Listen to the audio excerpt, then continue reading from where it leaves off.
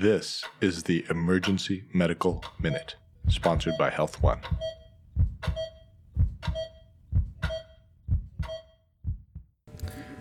Okay, great. So I'm going to talk about a case that I had a while ago, which was super interesting. So this person gets up in the morning. They have a normal day. They get ready for work. They're going to go out. They were seen in the ER a few days ago, though, and for an epistaxis nosebleed and had a nasal packing that was placed. Okay, so they jump in the car. They start driving, and then they start feeling really sick. They start feeling lightheaded and dizzy, like they're going to pass out. Their stomach starts cramping, and then they call 911. By the time 911 gets there, the person is quasi-unconscious. They've defecated all over themselves. They pop them on the monitor and get some vital signs, and they're hypotensive, and they bring them in to the ED. So the other thing that they notice is that the person just has a bit of a rash on them. That's new. When you call the patient's wife, they said, no, they didn't have any rash. They had a normal day. They were just going out to work. I don't know anything that could have happened. So what are your thoughts? Hypotensive, rash. So when you look at the rash, it's actually kind of just, it almost looks like a light sunburn. It's reddish and kind of all over their body. So while you guys are scratching your heads and thinking about it, we jump on. You're giving them fluids. You get a full 3 liters in, and their pressure is still just in the shitter. Okay? So you do an H&H. There's no bleeding. You do a fast. We do a fast exam. There's no blood where it shouldn't be. What you notice, though, is that, you look at their vena cava and you look at their right ventricle, that both are pretty flat, right? So the patient either looks hypovolemic or something else. So allergic reaction is a great thought, right? So they've got a rash all over their body. And then in terms of the type of shock, we're thinking about the right things, right? Because shock comes in different forms.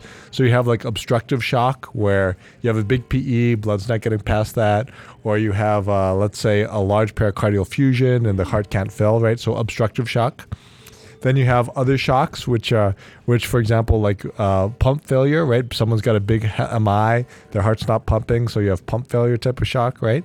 And then you have this person who's red everywhere. You look at their vena cava, it's kind of flat, and it's kind of distributive shock, right? So Steve was mentioning that. One of the common things is like anaphylactic shock, but there's something else that this guy has. So what is it? So remember, the one thing that So yeah, sure. So you're on the right track with maybe a toxicity, anticholinergic, since they've got all that diarrhea, right? That's a great thought. But this person wasn't around. They're not. Their job isn't like spraying lawns for pesticides or anything. So this person has what in their nose when you look at them too? They have a packing, right? Toxic shock syndrome, man. Abraham, boom. Okay, great. Drop the mic. Or no. Toxic shock syndrome. So toxic shock syndrome is a very rare cause of shock. And it's kind of interesting because you can have these cases where people are feeling good, but then when the bacteria either starts producing the toxin or when they get exposed to the toxin, it enters their bloodstream, they get sick as shit really, really quick, right? And they present with oftentimes severe hypotension. The rash oftentimes you'll see is kind of just this diffuse erythematous rash. And it's a really, really bad cause of shock. So what's the first thing we should do besides resuscitation? Yep. So remove whatever the offending agent is. So, traditionally that's been a tampon, right? So you'd either remove the tampon or in this case, remove the nasal packing from the person, try to get that out and do kind of source control. And then besides resuscitation with fluids, oftentimes you'll find that they're somewhat refractory to volume, although you should fill the tank, right? You're giving them lots of fluid. These people often require vasopressors in the first little bit. And then for antibiotics, there's a few interesting things you do. So what's the antibiotic we give for people who are kind of toxin-mediated badness? So for like neck fash or for TSST, exactly, clindamycin. Because what Clinda does is affects protein synthesis. And what this is, TSST1, which is the toxin that creates toxic shock, is a protein. So you want to shut down those bacteria from making protein. You want to remove the bacteria in the source, which is why you take out the packing. You want to resuscitate them.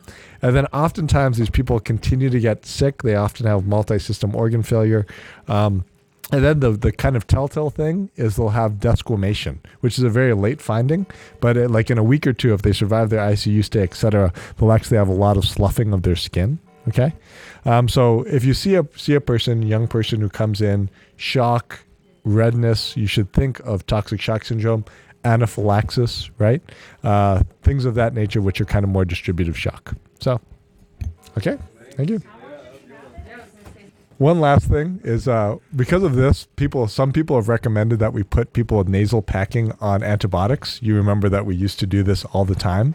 The evidence says you don't need to do that. That this is so rare that we don't need to do antibiotics for these people. Just like the same way when women have periods and they're using tampons, we don't put them on antibiotics either, right? And thankfully, toxic shock syndrome has become much more rare as they've changed the type of tampon that people are using, and also people changing out their tampons more frequently.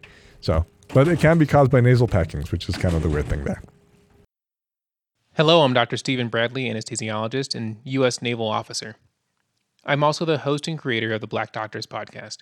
This podcast provides weekly 30-minute episodes that tell the stories of minority healthcare professionals.